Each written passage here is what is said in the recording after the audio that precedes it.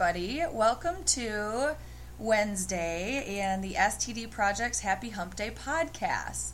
Today, we have a treat for you, actually. I'm Janelle Marie, founder and executive director of the STD Project, and today we are bringing a friend on, actually, to converse with me on the podcast. Phil is the gentleman who has been so generous in his time and wanting to participate and have a conversation about STDs out loud, actually, with you guys. So Phil is a writer, computer nerd, and he wears many other hats, some of them bonnets, he says.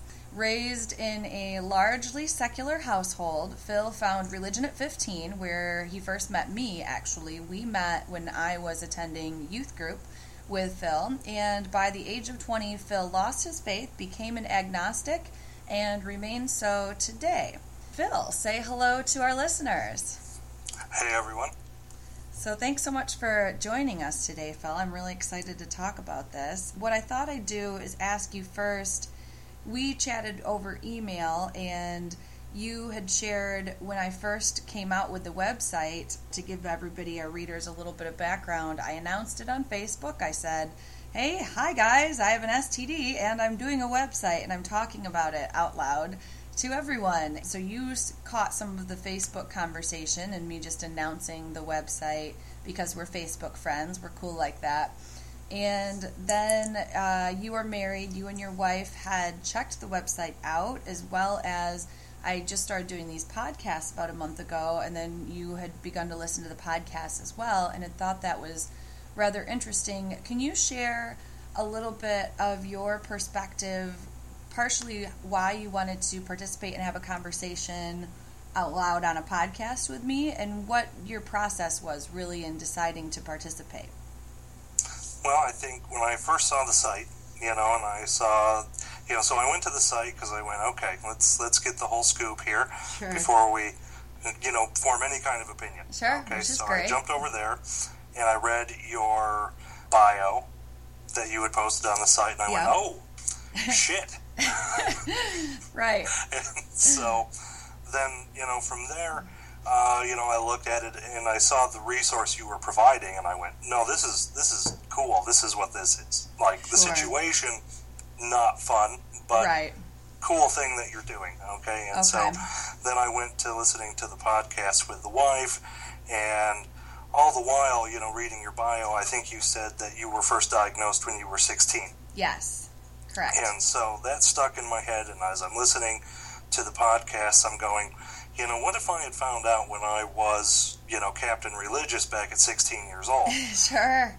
And I'm going, I like to think that I was a nice guy back then. And hopefully that was largely true, but I'm like, I could be as judgmental as anyone back then, a young zealot, for lack of a better word. Right. So, I said, well, people need to know how to respond. People need to know what people, our friends and loved ones and family with STDs need from those of us who don't have them. Sure. So I guess that's what got me thinking and got me concerned about what I might have said at 16. I was terrified of what, if we had to go back in time and you told me, I'm shaking. Yeah, okay? No, actually, I don't remember you saying anything in particular, and had I had said that I had, of course, nobody knew that component of it. And to give the readers a small background, this is kind of a longer story for a different day, but the church that I was attending at the time kind of kicked me out of the church. I had kissed a Marine on a youth group trip. We went every spring break. We took a youth group trip to Myrtle Beach, and I was sent home on a plane because I'd broken 2 rules. There were no PDAs allowed, no public display of affection, as well as we were not allowed to go off with any member of the opposite sex without having a what were they called? Like a chaperone. Chaperone, yeah, exactly. So I had broken 2 rules. My best friend and I at the time had walked off with these 2 Marines down the beach. I got caught making out with them because somebody saw us go off, and 2 of the chaperones came to find out where we had gone.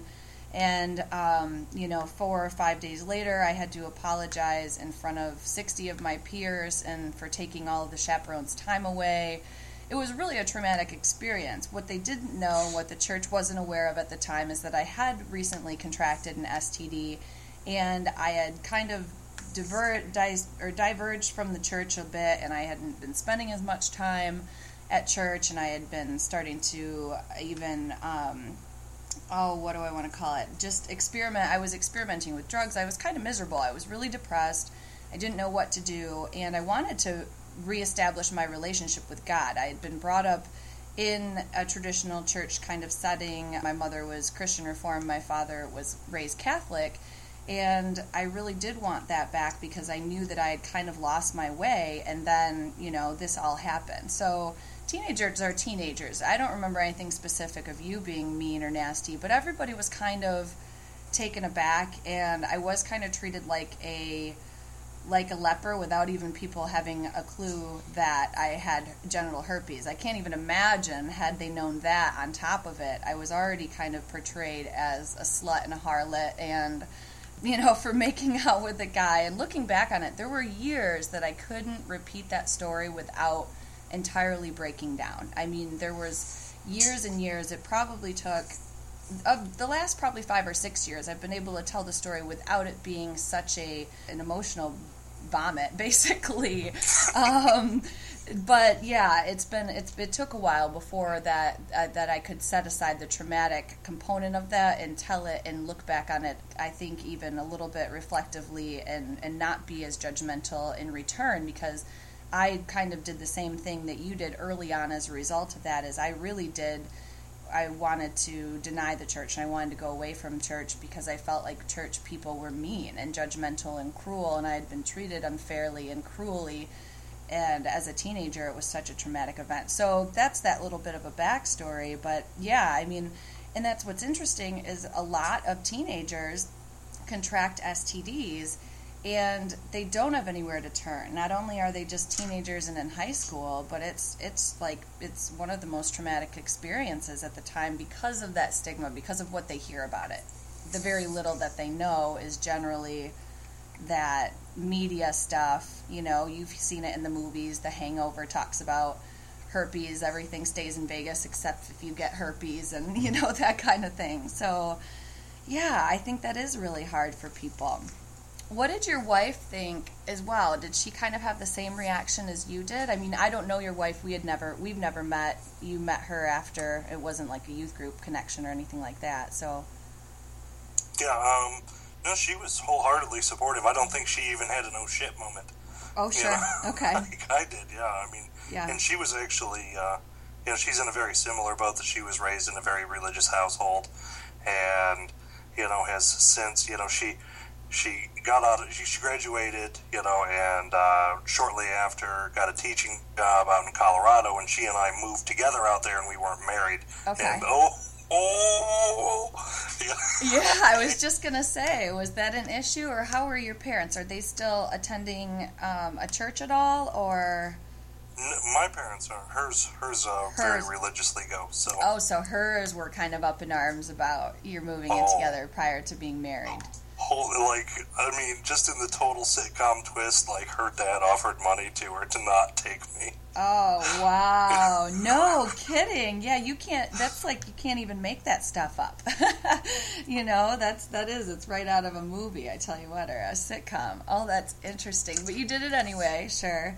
Yep, so, but yeah, very similar situation, but, she, like I said, she didn't even have the, right. oh shit moment, so, right.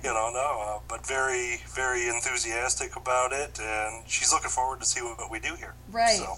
Well, and I think, too, what's very interesting about your perspective is neither of you are aware that you've ever had or come into any contact with an STD, so it's really that outside perspective. Because, of course, I'm going to tell everybody and all of the listeners that they're wonderful and beautiful, and an STD does not have to define them, and they don't have to go through as much trauma as I did. That's basically why one of the main reasons I'm doing the STD project is because it was such a struggle for me for so long, and I was so lost, and there were some some really bad things that had happened, and some people had treated me poorly. You specifically hadn't, but there were people, not even just within the church itself, but there were friends of mine who, you know, would talk about me behind my back and would tell everybody and their brother that I had an STD and that I was trying to infect people and that I was trying to sleep with as many people as possible so I could spread my herpes and make people feel like I did, and which is so ridiculous and untrue. I've written about that in a couple of those situations, but my thought is I don't want people to have to go through all of that if I can help it, if I can do anything. And what's wonderful is once I finally did dig myself out of that depression and that hole and that in some of even denying and thinking that, you know, all religion is bad and all churches and all of those things, once I really came full circle, I was really successful. I have 2 degrees, honors degrees, and I've done all sorts of really fun things, and I've challenged my fears and gone skydiving. I auditioned for American Idol, all of that stuff, which is great and has made me successful. And what I realized in hindsight is like, geez, I wish somebody could have told me at the time, this won't define you. People won't say no to you for a relationship, or they won't decide not to date you because of this. And there just wasn't that. There aren't that many resources, and there especially aren't resources that talk about that gray area of how to live with it, aside from just the physiology of it all and the infection itself and how you contract it, transmit it, and treat it. There isn't that says how people are going to think about you and what people think, and is that correct, and is that a correct assumption? You know, there's none of that. So yeah, it was a big process for me. And you knew me when I was going through some of the worst time in my life was around that age. It really was. I was just so lost and struggling, and, you know, I think it was visible, probably. I don't know. Do you look back on that as I was a lost kid, or what's your thought about that? Well, I mean, it kind of resonated with me where you were at and what I saw. Because the last time I recall seeing you, I was with our common brunette friend. Oh, okay. Yeah. Whose name I won't use, and she Sure. took me to Subway because you were there, and I don't remember the guy's name, and I'm not sure if you guys were married or engaged, Okay. but you were discussing getting tattoos where your ring fingers were. Yeah. You remember this? Yeah. That's funny. I hadn't even thought about that since then, or I just didn't remember it. I think I was 19, maybe, so Okay. it would have been 12 years ago. I think that was the last time I saw you. Yeah. And when I saw you then, I went, no, we're in some shit, you know? And, what's funny is I did get that tattoo. It's a different tattoo now, but I've had it covered up since and changed into kind of, it's actually a butterfly, which is representative on purpose of my own personal morphing in the process. And yeah, because we're not together anymore. He was actually really supportive. That was right around the same time. I can't remember the age exactly. It was either 17, 18, or 19 because I was dating him. That's when I came up with the idea to do the STD project, because he was really positive and supportive. It didn't bother him that I had an STD. He was actually mad at whoever gave it to me, and wanted to, and was mad at how I had been treated by some friends, and really was just frustrated to watch me go through it because he could see how painful it was. And I was still a teen, and it was still just a couple years after I had contracted it. But that was when the thought first came to mind, and I wanted to do something to help other people. Because interestingly enough, as I began to tell some people, there were people who have known for years that I live with genital herpes, and then I've had additional friends who I've told who also have other STDs and who have contracted one if it's a curable one. So I began to learn that it was actually very wide and common, and that there were lots and lots of people who contract and live with STDs. And I think that is just really shocking for people, because I don't think they think I certainly didn't. I thought, only certain kinds of people contract STDs, and, it just doesn't happen. It doesn't happen in the small cow town that I grew up in, but it certainly did.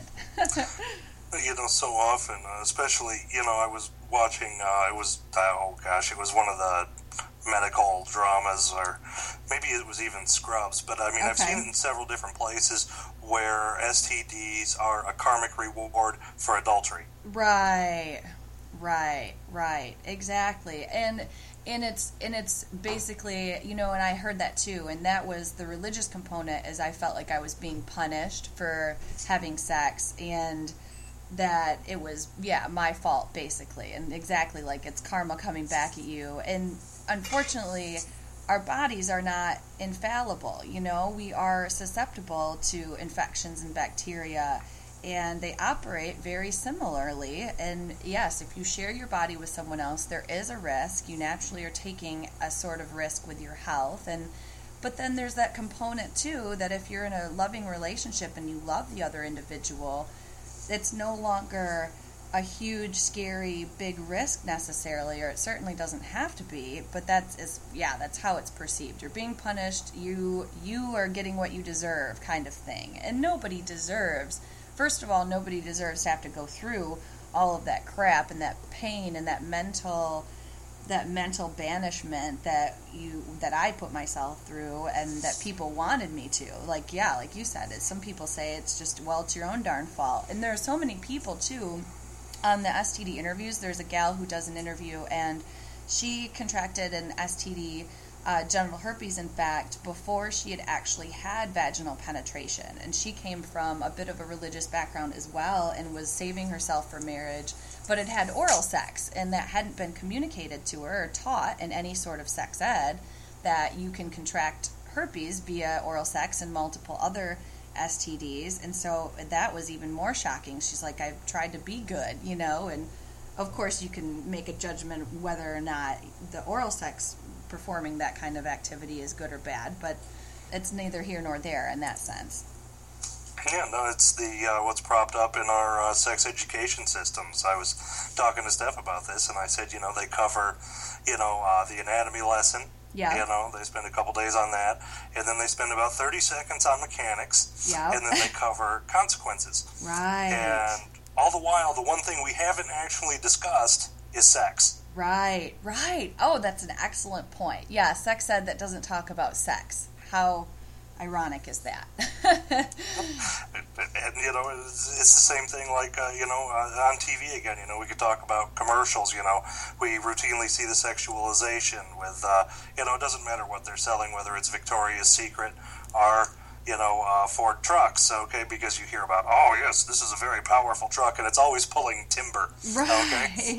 And who does that really, too? That's the other part. Who and uses then we, truck? See Jerry Falwell, well, I guess he's not around anymore, but we see somebody like that come on and say, oh, this is sinful, this is terrible. Yeah. And so we've spent all this time talking about sex without actually talking about sex. Right. And then kids, naturally, because their hormones are raging, and because we live in such a sexualized culture, and it's all about being sexy and hooking up and finding a husband or a wife and having 1.2 kids, or whatever, what have you. So there's all of that encouragement, but then we're not teaching them the basics, even the simple stuff of how to, even when no is no. There are people who I've chatted on the website with, and some people, there was one interview in particular where she had talked about how she had wished she had said a stronger no, and next time she would, and she kind of got pressured into having sex,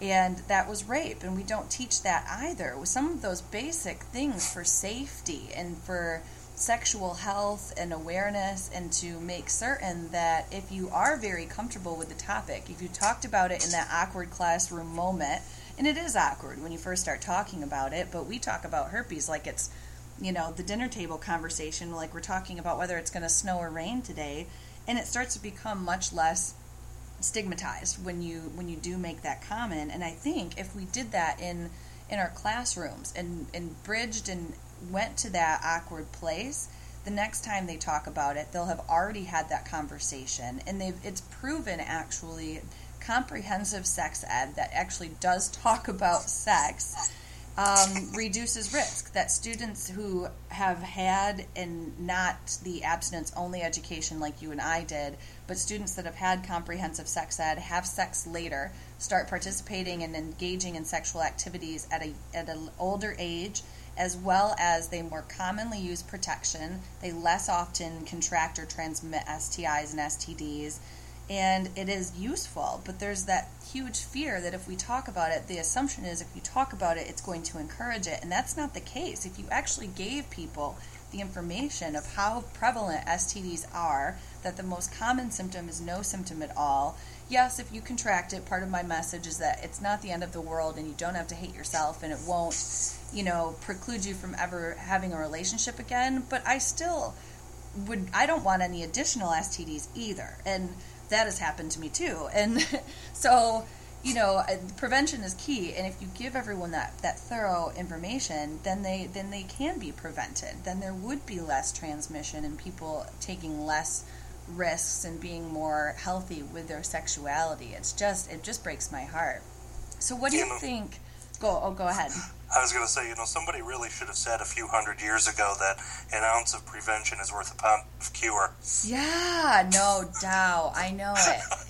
It's amazing. And yeah, it's disheartening sometimes. And it's just basically I'm trying to create a paradigm shift, really. And that just takes time to do that and to change people's opinions. And there are a lot of other educators out there.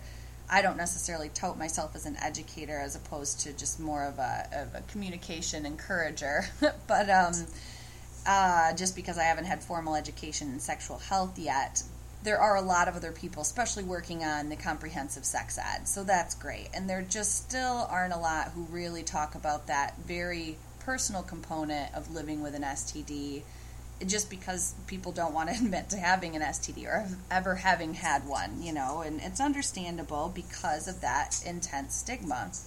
What do you think, too, for people out there who are listening and are younger, or for people who are just supporters of what I'm doing, kind of like you are, and haven't had an experience, what do you think is our best approach? How do we help people who have contracted an STD?